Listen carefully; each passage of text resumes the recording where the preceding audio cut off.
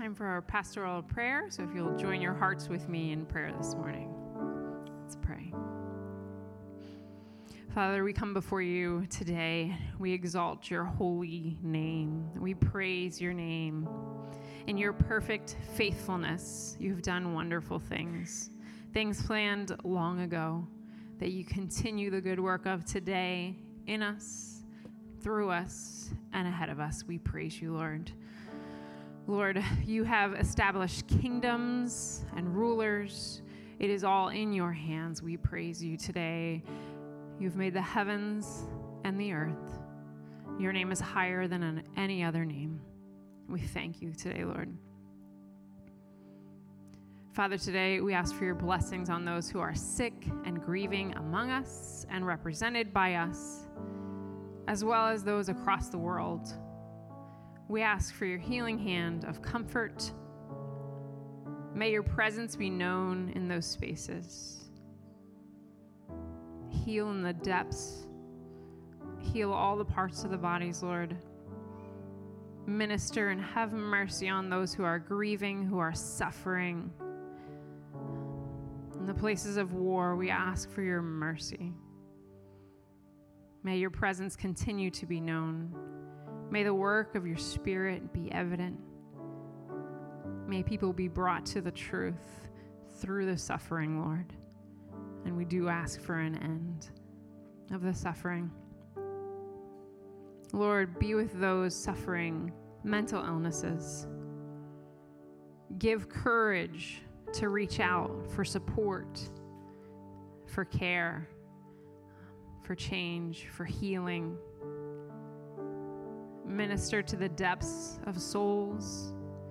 May resources be available for those who need healing in mind and body.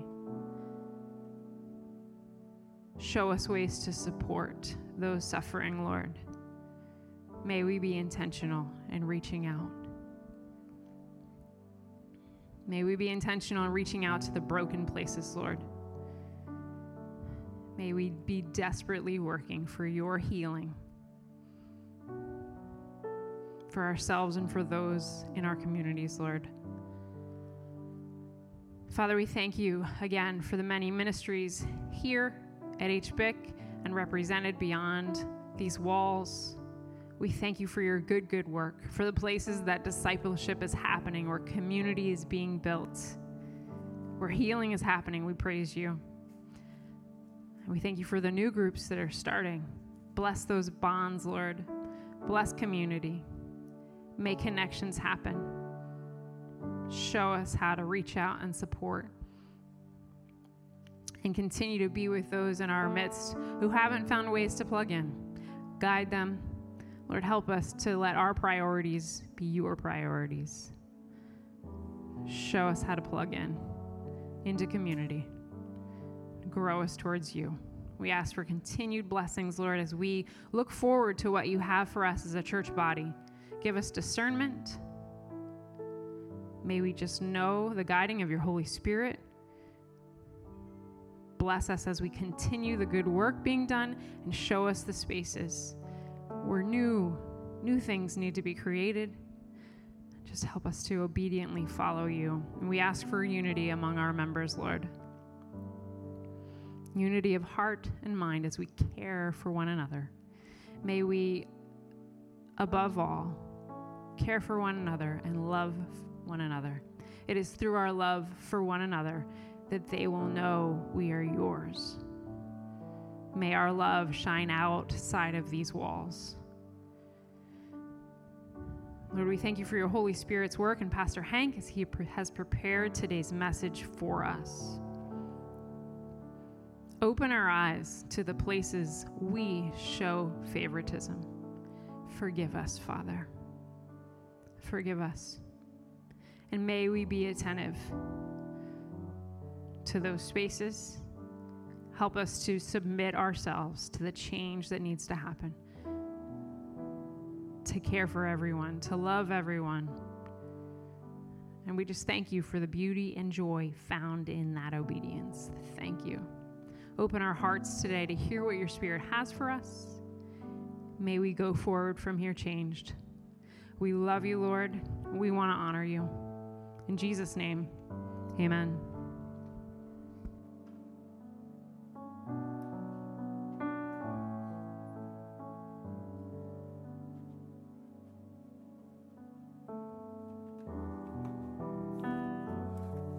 Good morning. The kids and youth are dismissed at this time.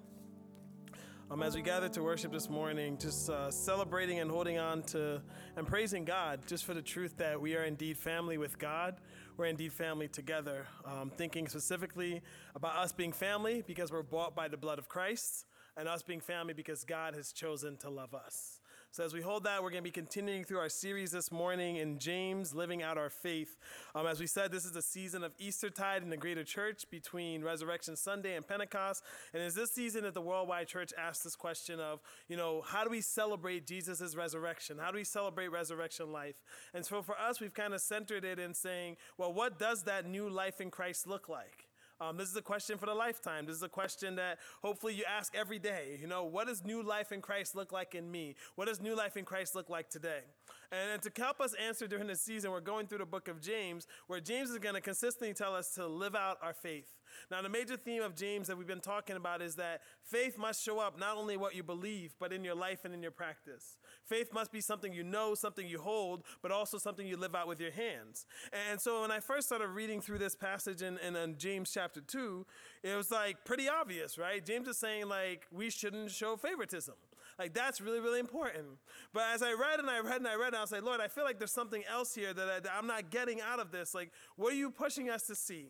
And so the question then becomes, okay, what does James say in here? Remember, as James is writing, he's writing with the echo of Jesus. He's writing not only as the brother of Jesus or as a follower of Jesus, but he's writing as someone who's taken what Jesus has taught and so lived it that it comes out of him as well. So it's helpful to read James alongside the Sermon on the Mount.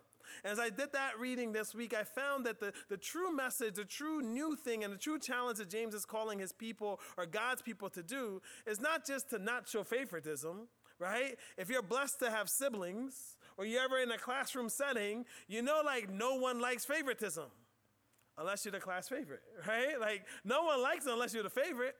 But the deeper thing I think James is saying in this passage and using favoritism as the example is where he ends. And where he ends is that, are we willing to be people who choose mercy over judgment? Are we willing to be people who sees that God sees, who remember what God has done, but are we willing to be characterized not by our righteousness, not even specifically in this passage about our righteous anger, not simply about how we're trying to follow God, but are we willing to be people who choose mercy over judgment? So with that in mind, I want to take us to James chapter 2. I'll be reading the first 13 verses. If you have it, you can follow along there. We also have it up front. So starting at verse 1, it says, "My brothers and sisters, believers in our glorious Lord Jesus Christ must not show favoritism. Suppose a man comes into your meeting wearing a gold ring and fine clothes, and a poor man in filthy old clothes also comes in.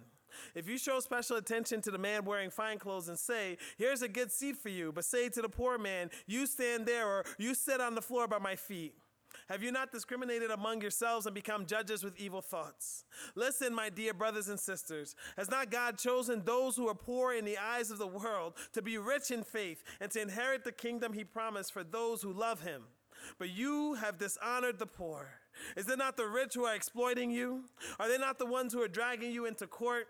Are they not the ones who are blaspheming the noble name of him to whom you belong? If you really keep the royal law found in Scripture, love your neighbor as yourself, you are doing right. But if you show favoritism, you sin and are convicted by the law as lawbreakers. For whoever keeps the whole law and yet stumbles at just one point is guilty of breaking of all of it. For he who said, 'You shall not commit adultery,' also said, 'You shall not murder.'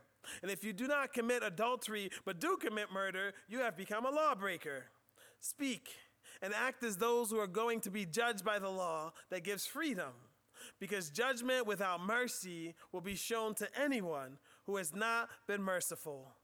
Mercy triumphs over judgment." Let's pray together. Our Father God, we thank you so much for the blessing of knowing you. We thank you so much for the blessing of a God who sees not the outside as the world sees, but a God who sees the heart. We thank you for the blessing of a God who not only remembers what he's done, but remembers us. And we thank you for a God who chooses mercy over judgment. So Father, now as we come before you, as we continue in worship, we pray that we may see as you see. We pray that we may be committed to surrendering to the Spirit. We pray that we in our lives, as we go through our everyday scenes, may be committing to loving the way you have loved. And God, we thank you that we not only have you, the Holy Spirit, that we not only have you, Jesus, our Christ, but we thank you that you've gifted us with the gift of the church, of sisters and brothers to help us in the journey as well. So Lord, be with us now as we continue our worship. Be with us now as we seek to be people who not only surrender to the Spirit, live in love like Jesus, but who, like our Father, are choosing mercy over judgment. In your holy and precious name we pray. Amen.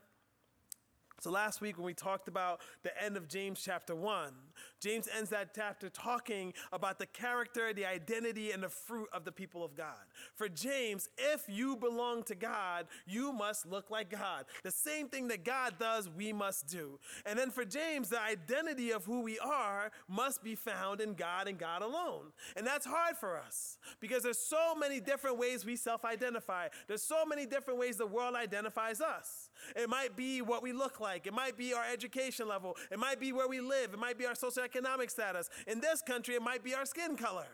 There's so many different ways that the world either characterizes or even we ourselves self-identify. But for James, your primary identity must be in Christ. And if your primary identity is not in Christ, then it's idolatry. No matter what good thing, if your primary identity is not in Christ, it's idolatry. And then he challenges us to say, yeah, the character is to look like our God. Our identity is to be in Christ. But the fruit is obeying the word of God. And in that obedience to the word of God, we will not only model Christ for our world, but in that obedience to the word of God, we will not only submit to the word, but we will also be able to shine for the kingdom. But now this week, in continuing on this idea of what does it mean to follow God, what does it mean to follow Jesus, what does it mean to have this character of God, James is going to challenge us. Do we really see the way God sees? Do we really remember what the kingdom and who the kingdom belongs to? And are we willing to choose mercy over judgment? In James chapter 2, he's still speaking to the agapetoi adelphoi, right? We said last week it makes you feel warm and fuzzy inside. The agapetoi adelphoi. He's speaking to the agapetoi, the beloved, God's favorites, those who are loved by God with the way God loves, those who are loved by God in the way that God works for their good, those who are loved by God in God's perfect love. To the adelphoi, the brethren, the brothers and sisters, Jesus' family that have been bought by his blood. And to this beloved, favorites, those loved by God, God's family, James says, let me tell you more about the character of God. Those who belong to the people of God, those who are indeed God's children, Jesus followers, they see as God sees. Now, this is a teaching that's all throughout the Old Testament. Maybe the classic example is when David is anointed king. If you remember that story, Saul had sinned against God and kind of started going his own way, and God says, I will raise up a new king. And so he gets the prophet Samuel and says, Samuel, why are you depressed? We're doing a new thing. I have a new king for you. And so he sends Samuel to Jesse's house. And Jesse parades out all his children, well, most of them, right? And so the boys all come out. And the first one comes up, and Samuel's thinking, wow, tall, dark, handsome. Gotta be him. And God's like, no, that's not the one. And another son, and another son, and another son. And Samuel's confused because he's just like, we need a king. We need someone who's imposing. We need someone who's intimidating. Like, God, what are you doing? And God says, that's not the one. And so Samuel goes and God says, this is not the one. So Samuel goes to Jesse and he says, Jesse, is there anyone else? And Jesse's like, well, there's David. I mean, he's like taking care of the sheep, like out there somewhere, but we'll send for him. And so David comes to the scene. And God says, yes, that's the one. That's the one I've chosen. And so this lesson begins where God says, it doesn't matter how the world sees you. It doesn't matter how you see you. It matters how I see you. It doesn't matter what the world exalts, strong, powerful, good-looking, tall. It matters your heart. And again, the Old Testament understanding of heart wasn't just like feeling good, right? It was the essence of who someone is. It's your hopes, your dreams, your gifts, your skills, your abilities, all that you are. God sees the heart. And of course, the classic New Testament example is probably the lady at the well, Jesus, the Samaritan woman. I love that story because there's so many things about identity that get submitted to Christ. First of all, you have that Jesus is a Jew. She's a Samaritan. To say they were mortal enemies would be an understatement. Jesus is a man. She's a woman. In that culture, she's supposed to bow down to him. Jesus is a rabbi. She's at best a heathen. There's so many reasons why they should not connect. But as you read through John chapter 4, as you see how Jesus not only meets her where she's at, but takes her to where he desires her to be, you see that Jesus doesn't just see her as a Samaritan, as a woman, as a heathen. Jesus sees her heart. And when she submits and surrenders to her King Jesus, you have this lady who goes on to be maybe the first evangelist in the entire New Testament. This outsider, this heathen, this woman who's looked down upon in her society, she's the one who goes. And I love this because if you want to teach evangelism 101, remember her story. She didn't have the seminary degree. She didn't have the knowledge of all the scriptures. All she did is she went back to who she knew. And what did she say? Come and see. I've met this Jesus, the Messiah, and you need to meet him. And that's how she goes out. Why? Because Jesus sees her heart. And that is enough. The challenge for us is we also are to see as God sees. The Greek talks about the word in English has no partiality, no respect of persons. The idea here is that what the world exalts, what the world values, we must not put that above our identity in Christ and our identity as the family of Christ. Now, it's easy to look in this passage and be like, yeah, if someone's wealthy, we can't put them among someone who's poor. That doesn't make sense, right? If someone's more influential, we can't push them to the front and hide other people in the back. That's not who we are. But I think that's easy to do that part. The challenge for us becomes, what are the things and the blind spots and the things that we exalt in our culture or within ourselves that we push to the front and push others to the back? For some of us, that could be our education, right? It's like, I am educated, so I should be here, right? For some of us, it's our experience. I've been here for 30 years, you gotta listen to me. For some of us, it's our bank account. I earned this money, you're gonna listen to me. In this country, for some of us, it's our whiteness, which has been propelled so far ahead that everything is supposed to be translated in light of that. It's easy to say, don't exalt the rich above the poor. But what about the things that make us feel good? What about the things that exalt us? Are we willing to submit and surrender that to the Christ? Are we willing to kind of empty ourselves of that? Because if we value things the world values, there's a good chance we're not living in Jesus' upside down kingdom. If we exalt ourselves above each other, we are not being faithful followers of Christ. Are we willing to see as God sees? Because if we see as God sees, we're not just all equal. We're not just all sisters and brothers. We are all together the family of God. We are all bought by the blood of Jesus. We who believe all have the Spirit indwelling in us. But all of us then belong to one another. Are we willing to see as God sees? The second thing that James builds on the character of the people of God here is that they remember that the kingdom of heaven belongs to the poor in spirit. Remember, this is a foundational beatitude. It's the very first one in Matthew 5 that Jesus teaches from, right? And the idea here is that Jesus is going to call us to say, this is what the people of God look like. This is what my people look like. And as part of this foundational beatitude, he starts off with this idea that we have to empty ourselves of everything. In Philippians 2, Jesus does the same thing. He emptied himself of everything to even come to earth. And the idea here for us is those things that you hold on to, those things that you value, those things that the world values and gives you and exalts, are you willing to let go of those? Are you willing to submit all of that into God? Because here's the thing, if we're holding on to our whiteness or our blackness, our education, or maybe even our socioeconomic status, our bank account, right? Our prestige, our family, if we're holding on to all these things, then our hands are closed to what our God is asking to give. Because you can't receive from God what God wants to give you if you're too busy holding on to the things the world values. And so this foundational thinking of blessed are the poor in spirit, for theirs is the kingdom of heaven, is this question that are you willing to empty yourself of everything? Because the poor in spirit that Jesus speaks to in Matthew and that James is kind of subtweeting or subquoting here, the poor in spirit are not just simply poor when it comes to wealth.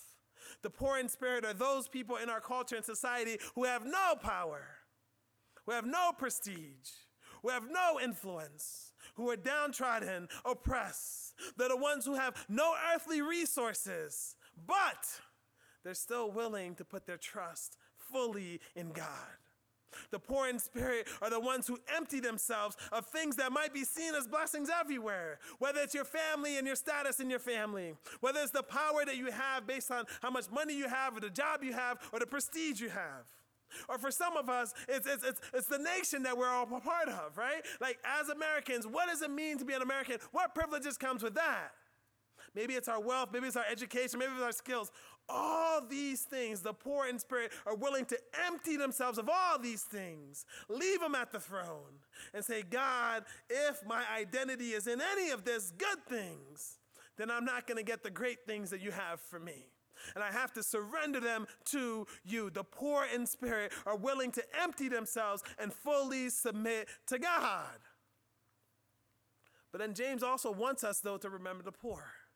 Because in this passage, he's talking not just in a vacuum, he's talking to a specific kind of person. He's saying, I've seen this in the synagogue. I've seen this when we gather.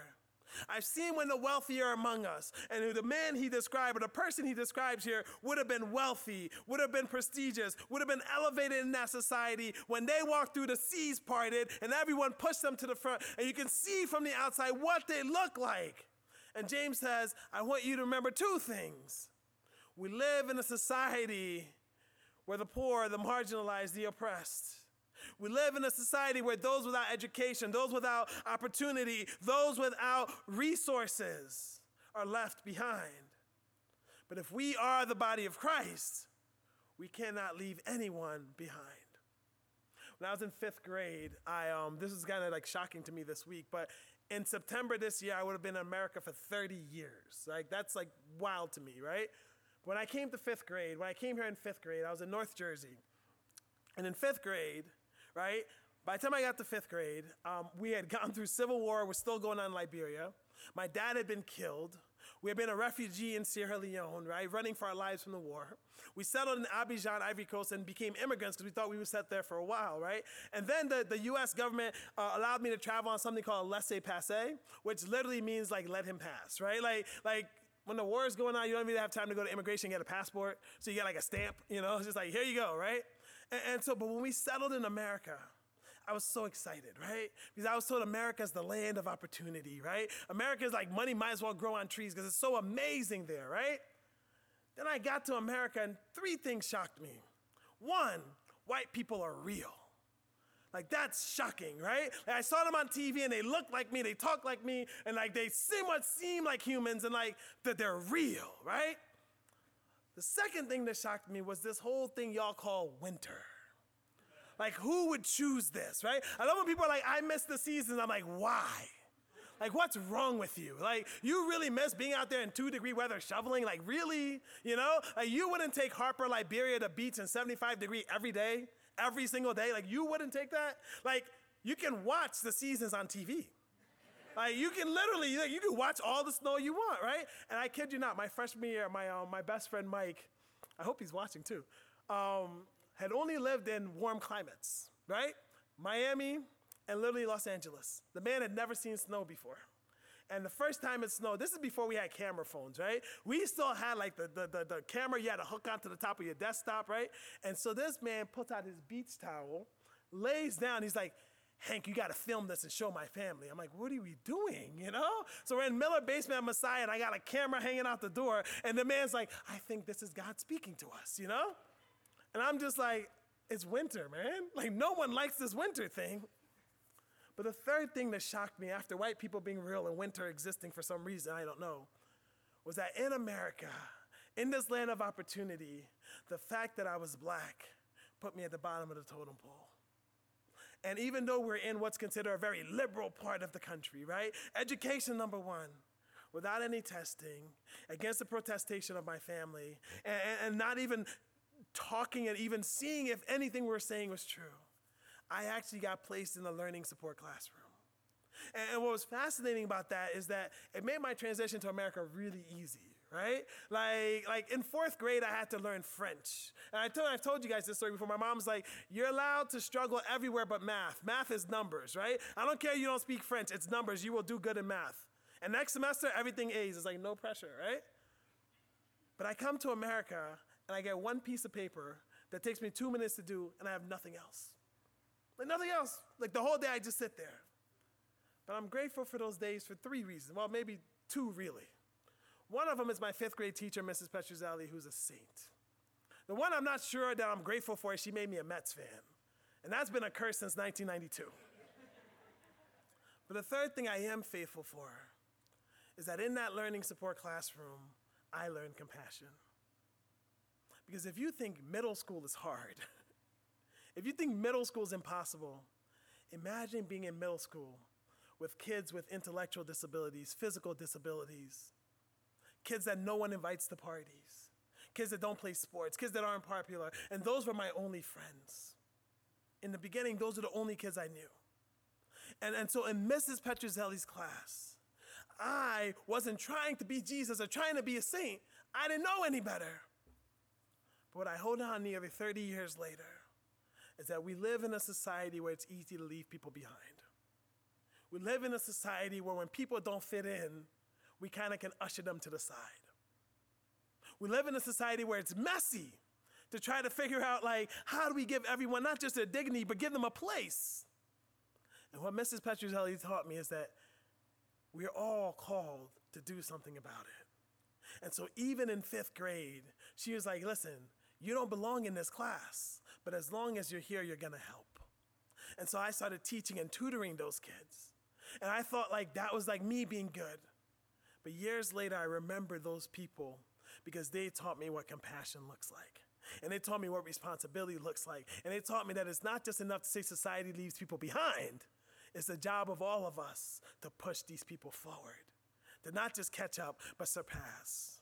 So James is saying here, remember the poor. Because in this society, and like his society, the poor were made poor by the rich. In our culture, when someone's wealthy, we elevate them. We do. And it's not just celebrity. And it's not just presidencies. We can all critique the prosperity gospel and be like, yeah, that's not good. God doesn't bless you by being rich. But we can all do that, right? But we all have to take a step back and realize that we uphold some of these systems that make these people wealthy, right? I keep saying, I've yet to find a billionaire that made $1 billion without oppressing somebody. And if you read through the scriptures carefully, especially through the prophets, we think more highly of the rich than the prophets does. I would even argue than God does. We uphold them. It's like, they must be rich. They must be amazing. God looked at them in scripture, probably backs it up. They're like, they must have oppressed. They must have hurt and stole from somebody. They must have broken somebody's back. So James says, I want you to remember these rich people when they come among you. 1, we're all equals in the family of Christ. But 2, don't give them a higher place because we're all equal. And 3, remember, these are your oppressors. And how then do we do all of this messiness? How do we stay in the family with all of us equal, right? Because we all have these different identity markers. How do we do it? James says, I want you to remember the royal law of love. Royal because God is king. And what God has decreed is to what? Love your neighbor as yourself. James says, listen, we are all called to follow the law of God. And if you miss one aspect of the law of God, you've broken all of it. Right? So the idea of loving your neighbor is fulfilling that law. This is important because James doesn't just pick out of the thin air adultery and murder. Because James is working within a context where there were zealots among them. Now, these zealots, you might have to stretch your imagination a little bit, were people who were faithful to God. And some of them were even in Jesus' camp who are now faithful to Jesus. but they hated the fact that they were in opposition, like that they were in land where the oppressors had conquered their promised land. They hated the fact that Rome mattered more than Jerusalem, that Caesar mattered more than Yahweh. They hated the fact that this land that God promised them wasn't even available to them. I know as Americans, we're always worried about people coming to get us, right? Like, we're always worried, like I have friends and they know who they are. Like, I have friends who are just like, I have 10 guns because when the government comes, I'll be ready. I'm like, yes. They will pause. They will let you go down the basement, get your 10 guns ready. And then when you're ready, they'll be like, now we're ready to go. It's like, do you know how powerful the American government is? I know I'm a pacifist and Anabaptist, but do you know how powerful our military is? America knows more ways to kill people than any of us want to imagine. And these zealots, that's how they saw Rome. They knew Rome was so powerful, and there's nothing they can do to topple Rome, so they sat on to their righteous anger. And we talked about anger last week, right? Why we need to literally deposit this at the feet of Jesus, because when we hold on to that anger, it gets mixed. It might start off righteous, but it gets mixed with ego.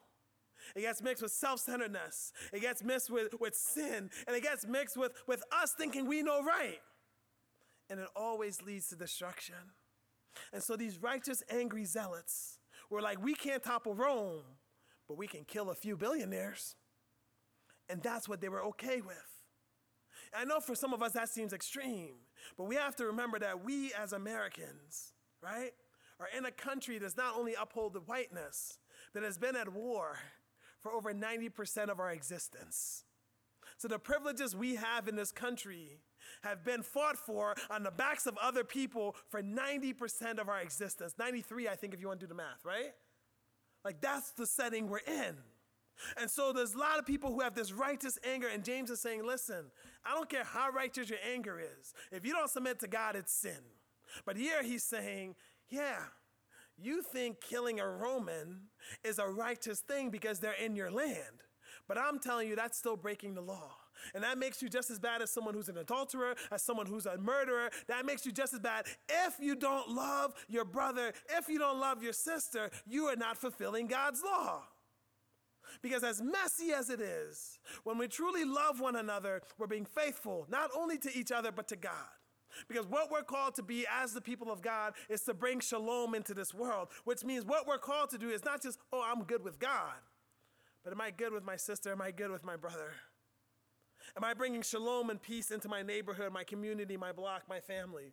That's what we're called to do. And then James reminds us and circles back to this idea of obeying the word, right? And we said this last week, that God's law leads to freedom. Now, I know most of us, I shouldn't put this on you, maybe it's just me, right? But some of us, when we drive, we don't feel like the traffic laws leads to freedom. In fact, in my life, I've only seen one person talk themselves into a ticket. You know, most of us, like, if we sneak by and the cop misses us, we're like, praise the Lord, right? We praise in a different way, right? I was with one of the grandmothers of my church that I grew up in. And we were going, and she was a little bit rushed and hurried, ran right through the stop sign. And as a teenager, I was like, ooh, you know? But as I'm trying to play it cool, because I'm just like, can I yell at her? Like, how does this work, you know? And the cop sees it right away and pulls her over. But it turns out that cop she had in VBS years before. And in one of the most fascinating things I've ever seen in my life, he's trying not to give her a ticket, and she's trying to get the ticket. And I'm sitting in the middle like, what is happening? You know, because he was like, it's okay. I almost said her name the first service too. He's like, it's okay. It's not a big deal. You know, you're in a hurry. She's like, no, I broke the law. And, you know, I shouldn't have done that. Like, it's a stop sign for a reason. I'm just like, we want to empty ourselves of privileges, but we need to ride this one out. Like, we need to take this privilege. Like, you're good, you know? And she's like, no, I broke the law. And I remember being aghast, right? And I'm just like, who does this? Like, who takes the ticket? It's one thing if you plead your case and they say no, they give you the ticket. But he was just like, it's okay, it's cool, grace, you know? And she was just like, no, I will take this ticket. And I'm sitting there like, wow, you know? But years later, I remember that story because of what it teaches, right? You run that stop sign and a kid's walking across the street. You run that stop sign, another car is coming. The laws are there not to restrict us, right? The law is there for greater freedom that allows us to thrive. And that's important because I think that so many of us look at God's law as things that hold us down, right? But if everyone ignored traffic tickets, if everyone ignored traffic laws, none of us would be able to drive. And so what James is saying here is like, remember that God's law leads to freedom. But then he undergirds that with this truth. We are all responsible for the laws that we know. Meaning that on the day of judgment, God says, love the Lord your God with all your heart, with all your soul, with all your mind, right? And love your neighbor as yourself. Jesus says that's all of the commandments. 619, you can wrap them all up into those two things. Meaning that on the day of judgment, when you stand before the God of the universe, he's going to basically ask, have you loved me with all your heart? And have you loved your neighbor as yourself? And so James says, this is how we ought to live. This is how we ought to speak and act in light of the fact that God holds us responsible for the laws that God has revealed to us. And the joy of this is when we obey God's word, when we obey this law, God works in and through us. So if we're going to be the family of God, the beloved, favored, loved of God, we need to see as God sees. We need to remember the kingdom belongs to not to the powerful, but to the meek. Not to the exalted, but to the humble. Not to the ones that our world and society says is important, but honestly to the one that our world leaves behind. We must remember the poor. We must remember the law of love and to love one another. And then James kind of sums it all up with, we must be people who choose mercy over judgment. And you hear this echoing throughout the New Testament. John goes in on this. Jesus himself says this, right? Be merciful as God is merciful. Forgive as your Father forgive, right? And Jesus himself will tell us, like, how can you expect to be forgiven by God if you're not willing to forgive yourself? So the challenge to us in choosing mercy over judgment is, are we willing to be merciful as God is merciful? As I thought about mercy over judgment this week, I realized something, and it's a story I struggle to share, but I think it's important to kind of drive this point home. Many of you know my dad was killed during the Liberian Civil War. I was 6 years old. But what I don't think I've ever shared, maybe publicly, especially like this, hi, internet, that when my dad was killed, I was out of the country. My grandmother and I had escaped, and my parents had stayed behind. And when my dad knew his life was in danger, he went into hiding. And there was only two people who knew where he was. And one of them was my mother. So I'm not the best at math, right? But if you do the law of averages, if my mom didn't do it, someone else sold him out. And so one of the things I didn't realize up until literally 2020, the spring of 2020, is how much I had been holding on to this judgment in my heart.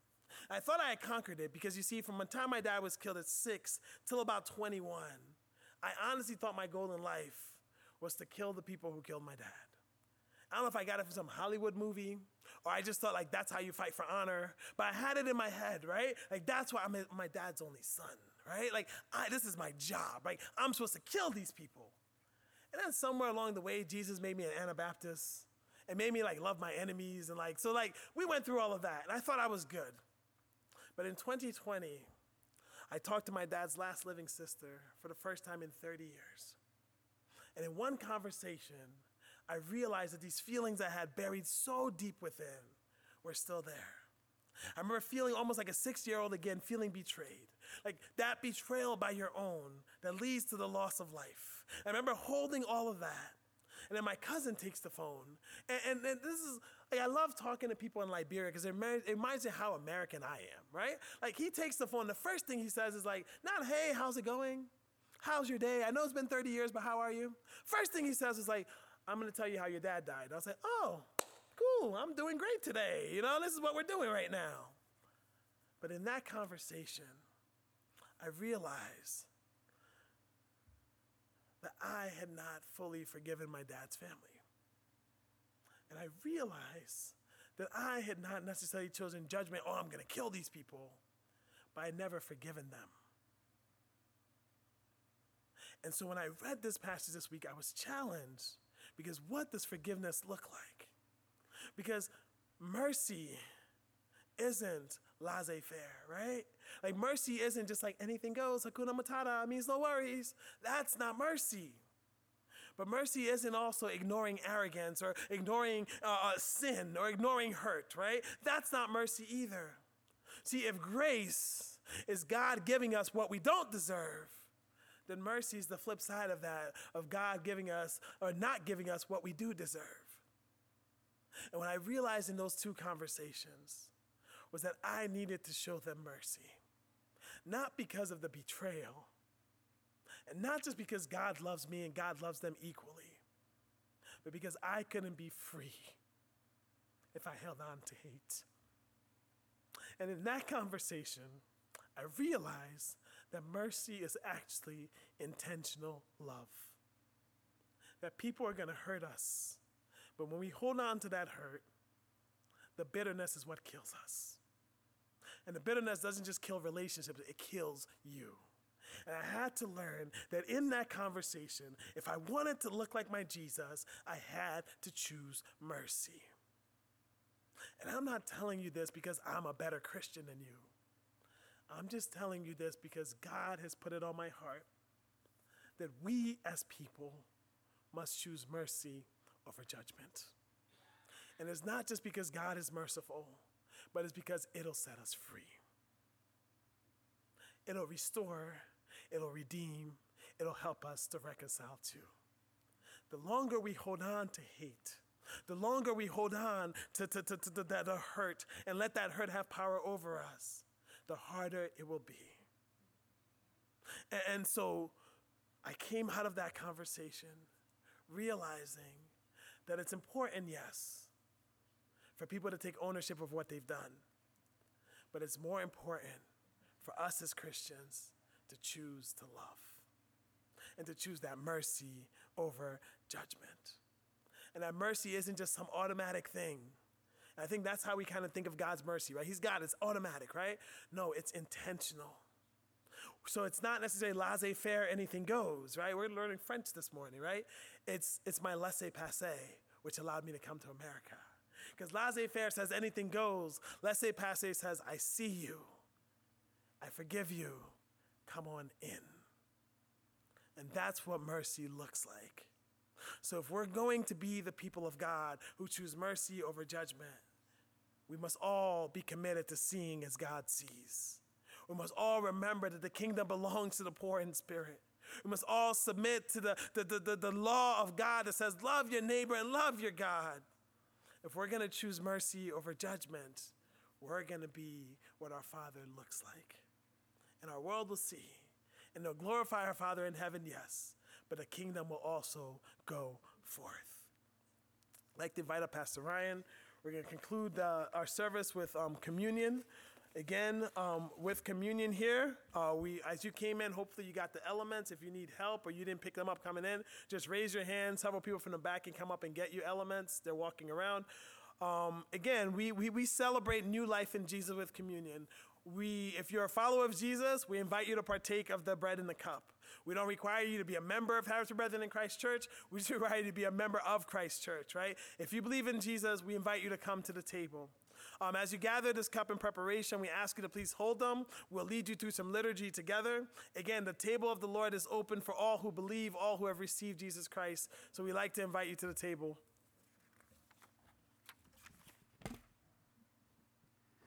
Before we get into the communion liturgy itself, I want to lead us in that responsive reading that's taken from the Sermon on the Mount as recorded in Luke chapter 6. Just a great scriptural example of the way that God's kingdom is sometimes called, as Hank mentioned in his sermon, the upside-down kingdom. So I'll say the pastor portion, me and Hank will, and then you guys say the congregation portion, obviously. Blessed are the poor, for theirs is the kingdom of God.